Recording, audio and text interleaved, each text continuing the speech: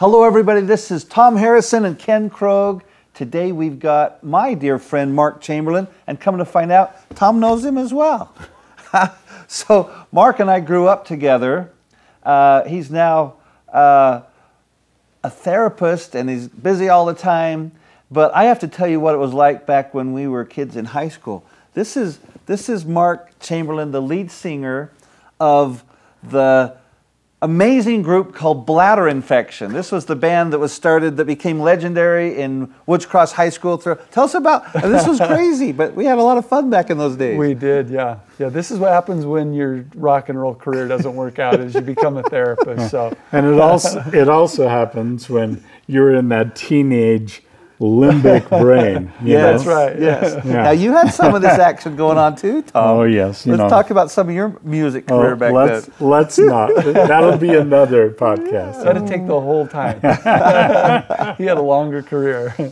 So tell us a little bit about, after high school, how did you get into this career path, Mark? You know, really it was serving a mission for the LDS Church and working with people who are trying to quit smoking so that they could turn their life around and have a better life, save money. I remember one guy just wanting to live a better life for his family, and seeing how hard that was to change behavior, change, your life even in a small way. And so I got fascinated with that, really rallied with people, would go visit people and motivate them the best I could. And, there were a lot of things that were spiritual that could help them. But then I got so fascinated with it, and so really my heart was so into that spirit of helping people make changes that when I got home it was a no-brainer for me. And the fascination with the brain, actually, what is it that makes people tick? What is it that keeps us stuck in patterns? And how do we make changes? Gotcha. Yeah, missions can be a high motivator. My father died when I was on my mission of alcoholism. Is that right? And so had those same that sounds really amazing experiences of and I was in England and saw a lot of people who were drinking too much, and and I thought, I'm going to figure out what's creating that. Yeah. Your heart, I mean, when your heart is tugged that way with people you love, and I think that's what we see in our work is you have people who are so motivated, their loved ones who care so much. Right. You can't help but have your heart kind of be in this work, can you? Right.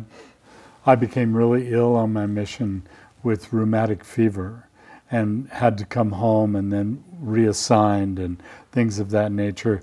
And to see what an illness does to a brain and to experience that and realize how helpless I felt. That, I wanted to get back out, I wanted to do, and I was just, in bed for a long period of time, and then bam, I was able to be reassigned and function again. But it's amazing how those profound times in our life create, for you and I, a career of working with people, It's amazing. Yeah, it really is. Well, and talking of career, you've been busy. You've been an author, edited a couple books. How did you get into writing books? It was really working with my mentor, Dean Bird, on with a group of people. When I was first in the career, we were doing a lot of interviews with people who were struggling with addiction again. And as he and I worked on that, he and I collaborated to write Willpower's Not Enough, our first book. And it's actually the one that has sold the most, even after all these years. Wow. And just, again, what breaks down for people when they fail at change, and then what can we do to try to make a difference for them? Tell us about these others. Love You, Hate the Poor is the most recent book, and that is, it talks about relationships and how connection really is the opposite of addiction, and it's a great antidote to addiction. Did I say that right? Yeah, not anecdote, but antidote.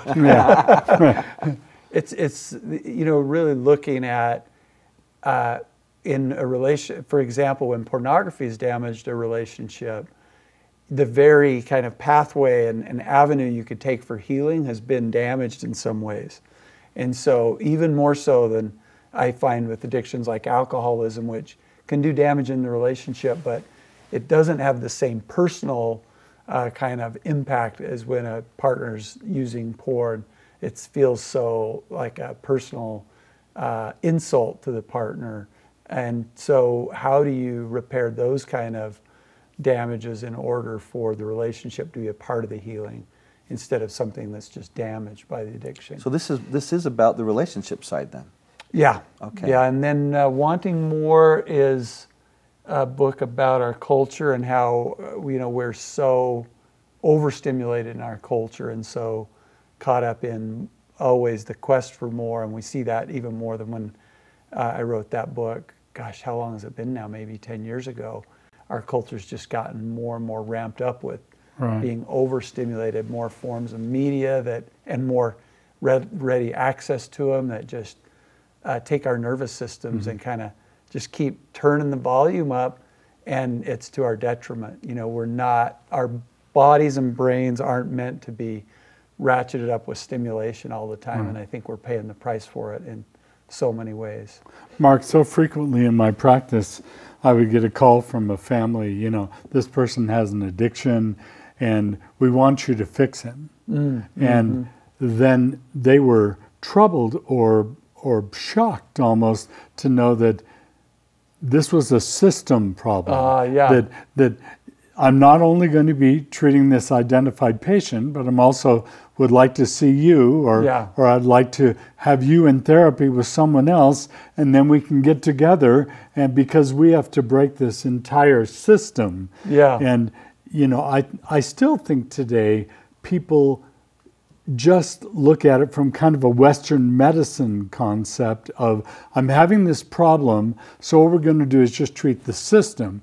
Just treat the symptoms. And if we can treat these symptoms well enough, then we'll all be fine, instead of there is a whole system that is broken or not functioning. Yeah, absolutely. Yeah, it's really, I shouldn't use the word fun, but it's really fun for people, the lights to go on for people, because it's challenging too. It's really hard to see how, because the emotion that's so caught up in it, it's hard to have your own life under a microscope. But once you get kind of having insights and more self-aware, there's nothing more fun for people than saying, wait, here's the cycle we get into as a couple or with a son or daughter, but I have my own cycle that gets stirred up by that.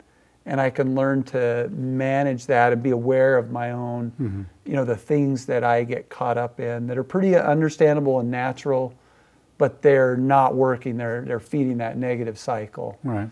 And when you're in that negative cycle, you want more, but you want something different, but it's hard to identify it. And my experience with Dr. Chamberlain is that he can identify that and help people start to see what health has to offer and what moving out of addiction has to offer them.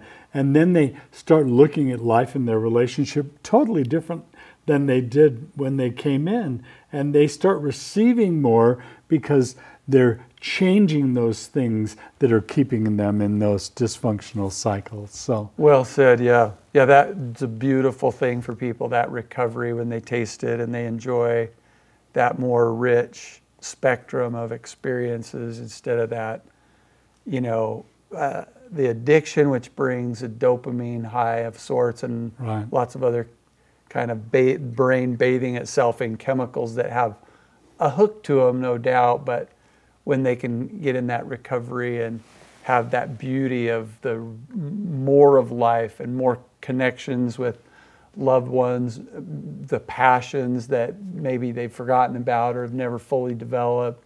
It's just such a better life. Yeah. I've had people say to me, so Tom, are you saying that if we just added God to our life in Eternal Core, if I just added God to my life, I would be better? And I said, no, I'm sure God is a part of your life now, but our brains and our hearts can experience things at a more significant level when we're not feeding those negative chemicals all the time. And then the brain and the heart and the body can then start thinking and processing on brand new things because it's not caught up in those old cycles, which yeah. never allowed you to see a new day or a clear day. And after they would say, "How did you do that?" And I said, "Well, it wasn't me. You did this. You've been the one that's been doing this work." But, now and then I would say to them, "Well, we flew a plane into your family and into your life, and we just kind of really messed the old structures up. And now you are functioning in a new structural process, and things are getting better. You're feeling better." Yeah. It's cool how when people see themselves bleed and the scab heal, we see it's so apparent, and we see it happen, and it's so really miraculous. We're not creating that. The doctor or the Band-Aid company did not fix that. Right. But that principles by which God can heal our body, there are similar principles that operate for us with relationships and with our nervous systems and with our lifestyles. And so, it's funny how those are beyond the scope of psychology as a science or medicine. They were happening way back when. And when you read ancient scripture and when you see ancient wisdom, they're operating by the same principles. Human beings haven't changed that much in all those years. And we still need those principles. And when we operate according to truth, we thrive, and our relationships thrive, and our brains thrive. Both of you are similar. In fact, when Tom moved out of his practice to join us here in what we're doing now and helping with Operation Underground Railroad, many of your patients ended up moving over to Mark. But you guys have a spiritual component. I mean, it's not something that you mention openly, I guess, per se, but both of you have a fairly faith-based model that as you've built your practice on. Maybe talk about how did you come to the realization that you could weave that into the model that you use with your clients? Yeah, I know, I don't know if this is how I came to weave it in, but I know trial and error, as you talk about things from just that scientific perspective or logical perspective, the work is very dry and not very effective. And frankly, in those dialogues with people who are struggling, when you feel the Holy Spirit, when you kind of have that influence there and you have the humility to recognize that God knows what's best for this person and I don't, and in some ways you're willing to go on the fly and say, I'm not the one steering the ship. Let's dialogue in a loving way and in a passionate way and in an informed way, but let's see if miracles can happen for people. And it's amazing to me as in my practice as I've paid attention to that and how much I feel guided. I'll often have clients when those kind of goosebump sessions where you just get done and you say, wow, I want to go on that ride again. How do you like make that happen again? And I'll have clients say, I prayed before I came to this session that it would go well. And you think, okay, thank you for the reminder. Yeah. I didn't make that happen. I can't make that happen again. But the more we're open to it as clinicians and as clients are open to that, the more you have that humility, the more often you have those, and the better your practice goes, the better the client's recovery goes, but also the more fun life is. You just kind of walk outside and the sky's a little bluer and the trees are a little greener. It's just, I think that recognition of God and His presence and influence. Again, we're just then operating in the flow of that true principle that there's more power there than there is anywhere else in life.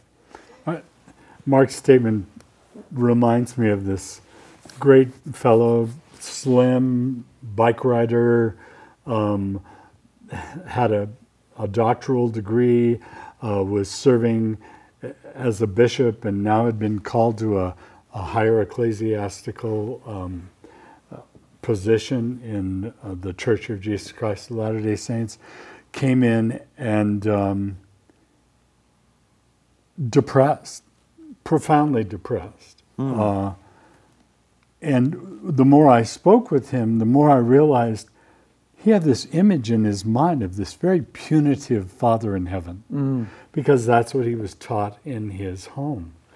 And his father was very militaristic and very black and white, and he feared God. But God was not loving or kind or benevolent.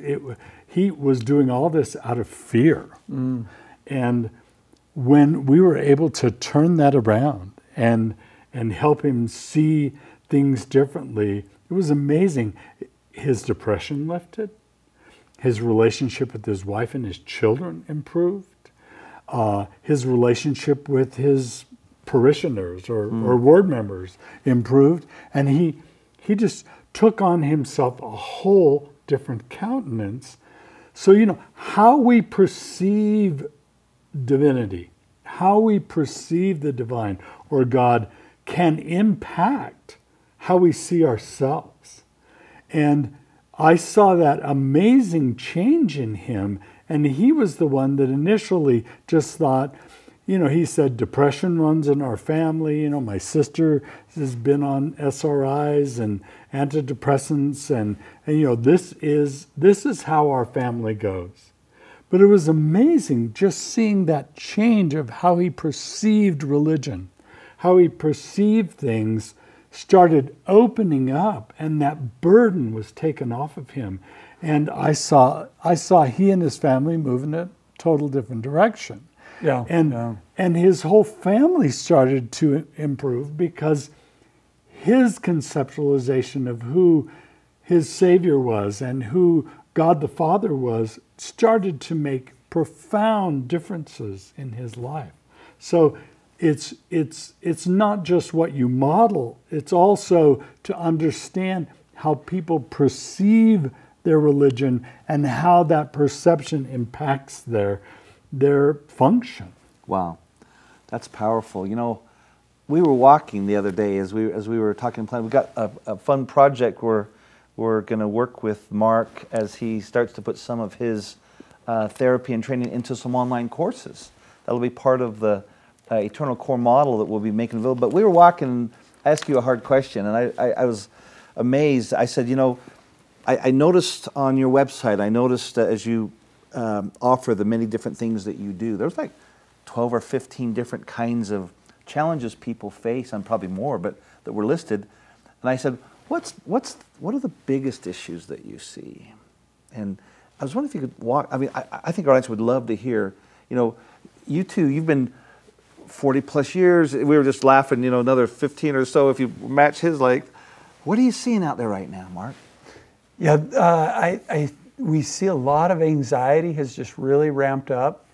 And then I think dependency on things to try to calm, things that we're consuming to try to calm that anxiety, be it seemingly innocent things like, online, social media or shopping or that kind of thing. And then conflict in relationships. When anxiety ramps up and there's been trauma in a person's life, especially, they're going to orient toward other people as though they're the enemy. The world's a dangerous place. Other people are out to get me. They wouldn't phrase it that way, but the way they operate in everyday interactions, really, they're in these negative cycles where they start to respond as though they are surrounded by enemies. And when you see that, I think maybe it's because I do a lot of relationship work with couples and families, but when you see that orientation with those in what should be my safest place, my family, my home, and then, we feel threatening to each other instead of safe, then you've got a whole new level of distress. And so when I see that whole package come together, addictions, anxiety, and relationship deterioration, especially family life deterioration, people are really struggling with how do I unwind that? How do I help my son who sees us as the enemy and he's rebelling and he's struggling with these addictive things, but even trying to help him, he gets defensive? Or how do I help a spouse or a partner who's dealing with something, but they do it in secret, and so I discover evidence, but they don't want to talk about it? To me, that's what I see. How about you, Tom? Yeah. Amen. Mm-hmm. Yeah. How has that changed? I mean, when you got out of school and finished that long road to your PhD, what were some of the issues then versus what you're seeing now? What's been evolving and changing? Boy, I've been in the thick of it. That's a great question and interesting to think about it in those terms. I've been in the thick of it and don't necessarily give the thought to that progression. But if I had to say now, it seems to me that, the instant gratification has really ramped up. We really can buy something on Prime and have it at our doorstep in 2 days, even getting gas on the way here. I don't have to go in and have an interaction with the clerk. Just run my car to get my gas. Boom, and if it doesn't get my zip code, it's bugging me because it's taking so long. You know, and so I think that expectation that we have that it's going to be easy and it's going to come quick and it's going to satisfy me really has wreaked havoc and probably ramped up all the old issues that we used to see. There was more. In a therapeutic way, then more delay of gratification, maybe more boredom that was just part of what you have to tolerate. But as a result, we had more downtime to kind of let our bodies and brains recover. Now the ability, if I'm bored at all, to get out my phone and get stimulated again, where I'm just continually cranking back up that stimulation and that the nervous system takes it as, I think maybe what we're seeing is nervous systems set on more and more urgency, more and more of the time. And so you wouldn't have to, going back even further, there wasn't a necessity to have deliberate ways to wind down when it was dark and you were, you're starting to be done for the day. The environment necessitated winding down.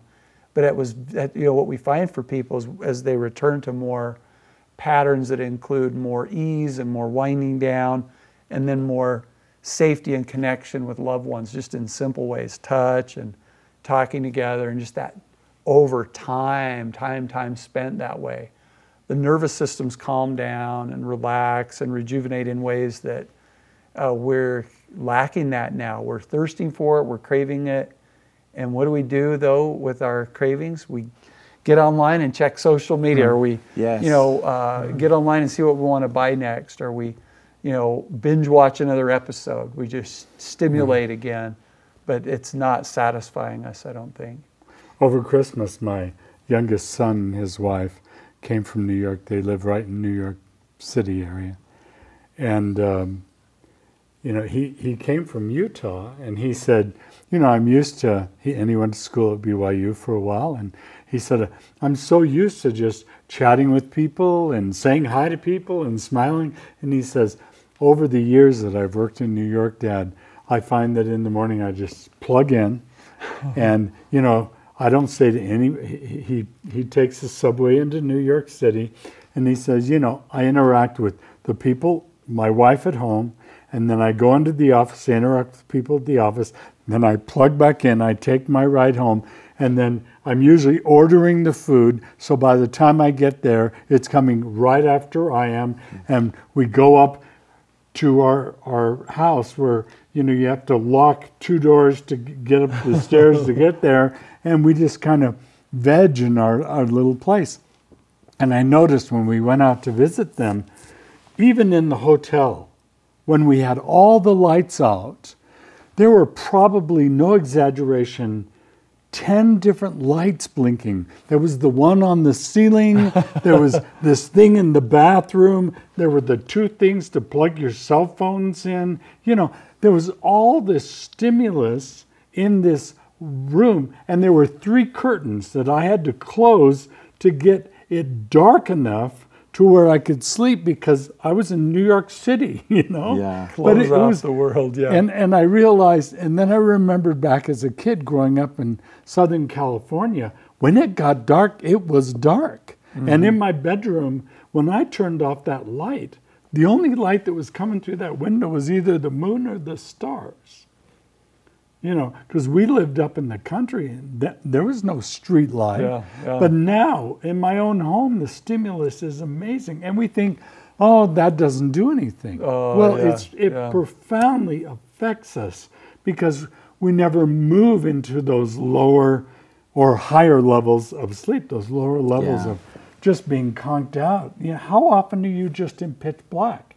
And I remember that. I remember as a kid going in the backyard, I could see all the stars in the sky and there was nothing interrupting them. And now I have to go, you know, up to Bear Lake, you know. Or down to Spring City, my new home. Yeah, and here are all these array of stars and all that memory comes back to me. And I just think, boy, has my mind made an adjustment in that 50-something, 60 years from being a kid in Southern California to now being an older adult, you know. It's very infrequent that I can be away from all this stimulus. Yeah. I mean, unplugging, that's a phrase I'm starting to hear a lot. I just need to unplug and get away. And you've talked a lot about moving from the world to the earth. Right. And trying to get rid of all this external, fairly synthetic, not authentic lifestyle. Do you guys see that as even some of the recommendations that you make occasionally is, guys, take a break? I mean, yeah, on Saturday I would have breakfast, and it probably wasn't the healthiest, but a lot healthier than what the kids are eating. You know, it would be milk and shredded wheat, and I probably put entirely too much sugar on it. But you know, my mom I would get on my bike, and she would say, "Well, you know, we'll see you at dinner." You know, and you know, I'd just be out riding my bike and interacting with my friends, and you know, it was talk about just letting my brain spin out. But you know, what are our kids that same age doing now? Sitting on, you know, with this huge screen in front of them, killing people. You know, I mean, you know, the stimulus is amazing, and then we wonder the impact that has on these kids. The world's never seen this and their brains. Generation's stimulus levels. Yeah, and I would come home dirty because I'd be sitting in the park or swinging on the swings or digging tunnels, and I would come home and, you know, my mother would say, you know, let me spray you off before you come into the house. But there had to be something about literally connecting with the earth that we don't see a lot with kids today. And I think it's impacting everyone's mental health. Yeah, I was talking with a young man the other day, and he was talking about, you came home tired from those adventures and probably sleeping that deep sleep you're talking about. And then that growth hormone that can you know, rebuild cells, or at that age can help you grow, was just, you know, during that sleep it can fully juice up our system. It has time to really spill out and have its effect. Whereas talking with a young man the other day, he said, I need to get some caffeine pills for the morning, and then I need to take melatonin at night. And I taught him a little bit about that cycle of exerting, you know, when you have energy in the morning, exerting, or, you know, during that time of the day, or even certain days of the week, maybe you can exert more. But then, you know, if you really relax and connect with your own natural rhythm, by the time you lay around and veg for a while with the screens off, and then you eat a good meal, your body knows how to produce melatonin.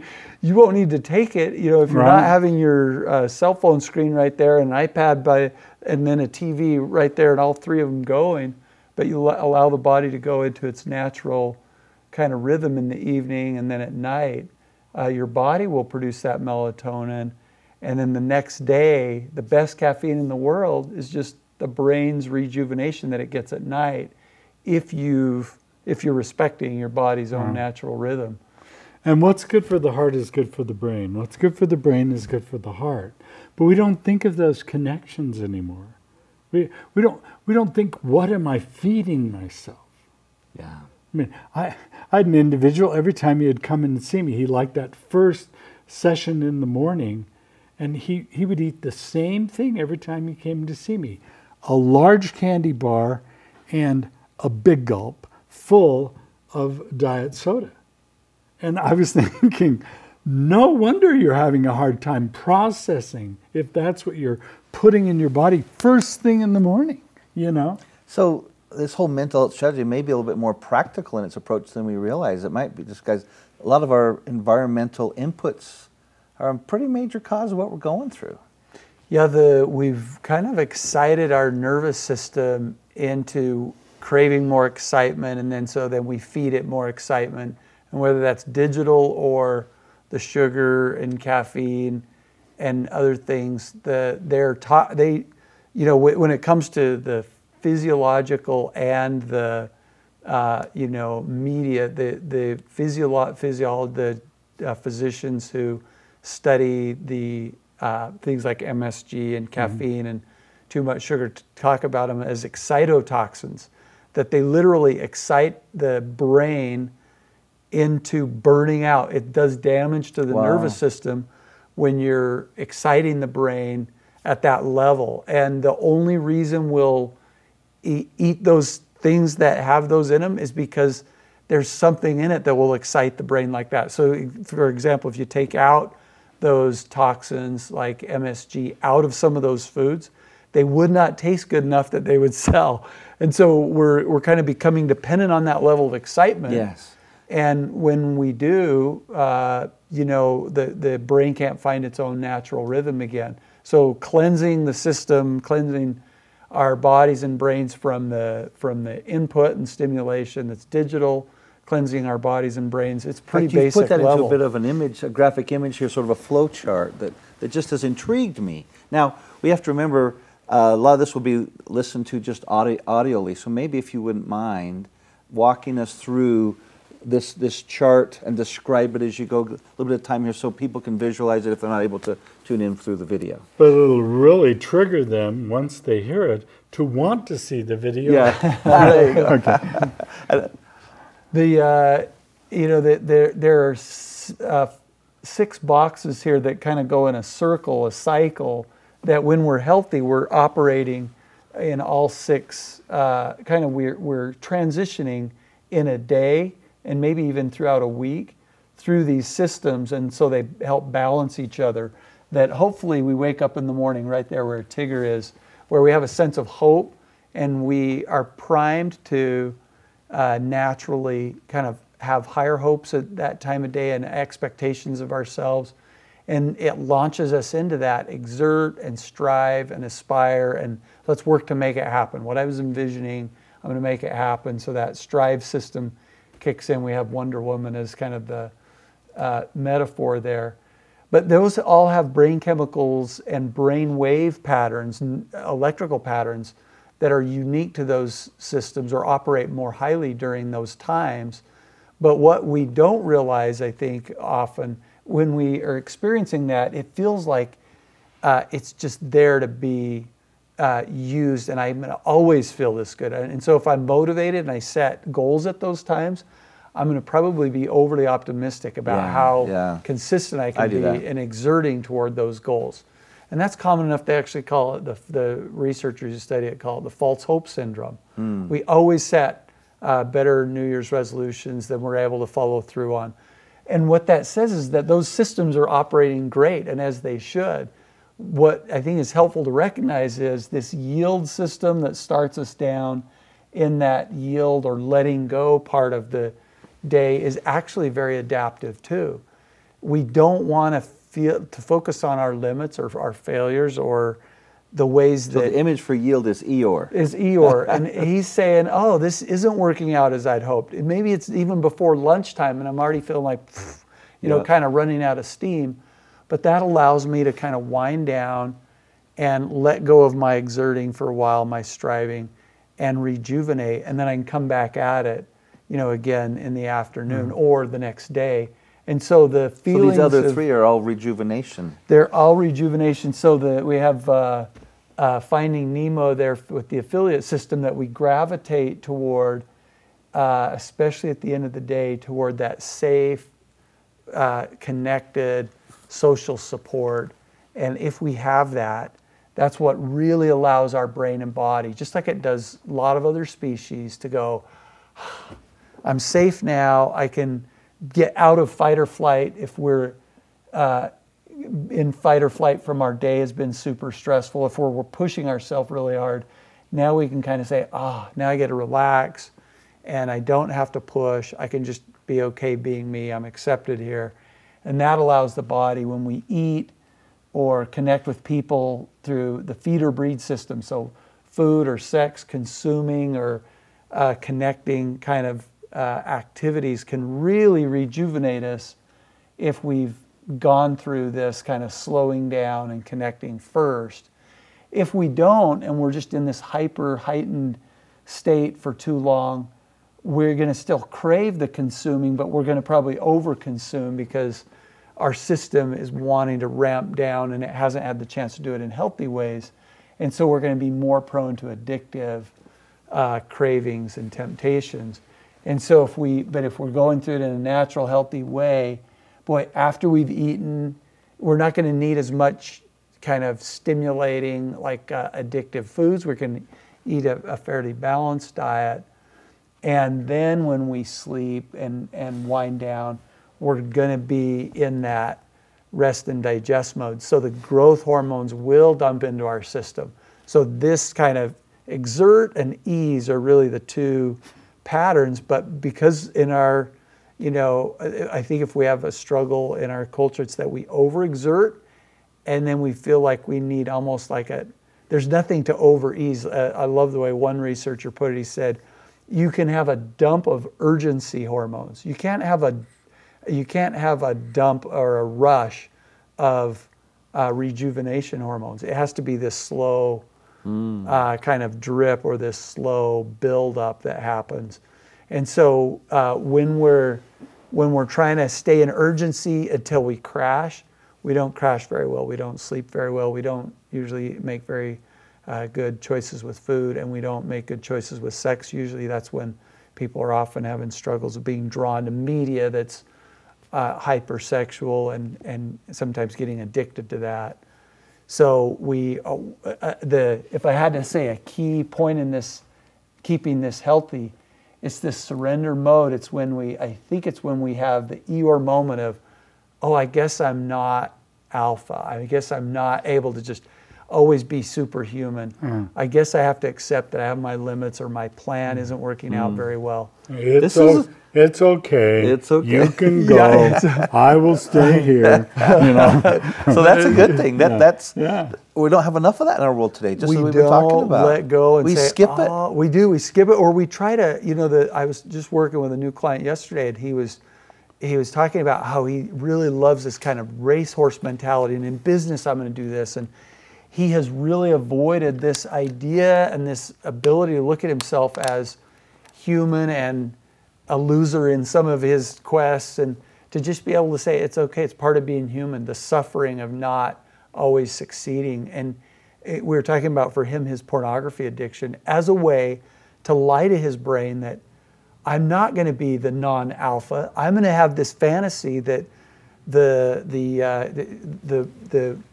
bird in the flock with the most plumage wants me, and the porn will tell me that. And so he's addicted to that kind of at the end of his day, rather than deal with the normal disappointments of, I guess I had some business setbacks and some financial setbacks, and I guess I haven't solved them all, and I guess I've lost some battles. Yeah. Being a loser and failing and yielding and saying I'm going to let it go even though I'm not all I want to be is an undervalued skill. There's really a function to that, to recognize our limits. It's a reset. And those people who have God can say, I'm not God and I'm not perfect, and I guess I'm going to humble myself and recognize there's a higher power in the universe. But if we have to be all that we want to be, or we can't look at ourselves as less than, we have a real hard time kind of having compassion for my not excelling, when I don't excel, to settle into that feeling of failure.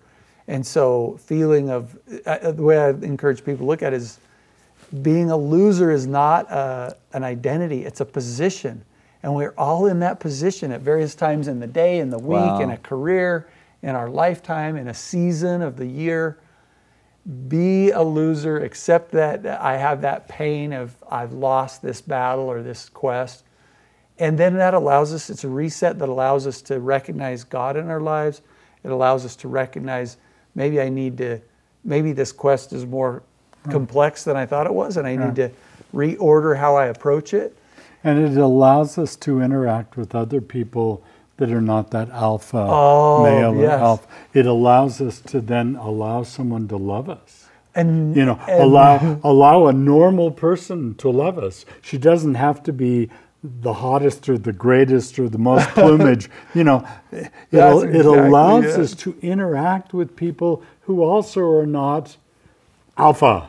And that's the joy of it.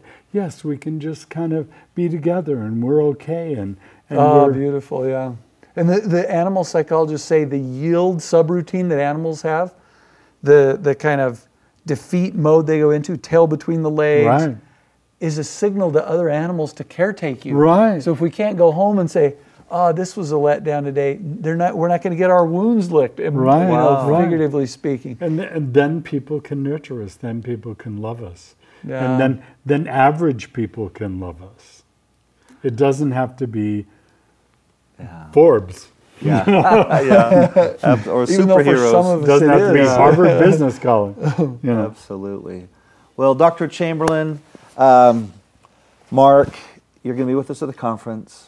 Can you one last question? I just got to tell us about what you're going to be sharing and talking about at the conference. If you don't mind. This has been such a fun conversation because these are the topics that we want to talk about at the conference: the individual cycles that keep us out of balance, and then the relationship cycles that exactly. Tom summed it up very well. The topic that I'll be trying to cover, and how he just kind of summed things up. I think you can see why we've formed this group by listening to these vidcasts and listening to the podcast. You can see what wonderful individuals that we've gathered together. Please come and join us and join the community. You'll gain so much from this opportunity and this experience. Thanks again to Mark Chamberlain. This is Ken Krogh and Tom Harrison with a reminder that March 29th and 30th, Eternal Core at the Little America Hotel. Mark will be one of our speakers and involved on a panel or two. We're so excited. Thanks again for joining us today. Thank you, Ken and Tom. It's been a pleasure. Thanks.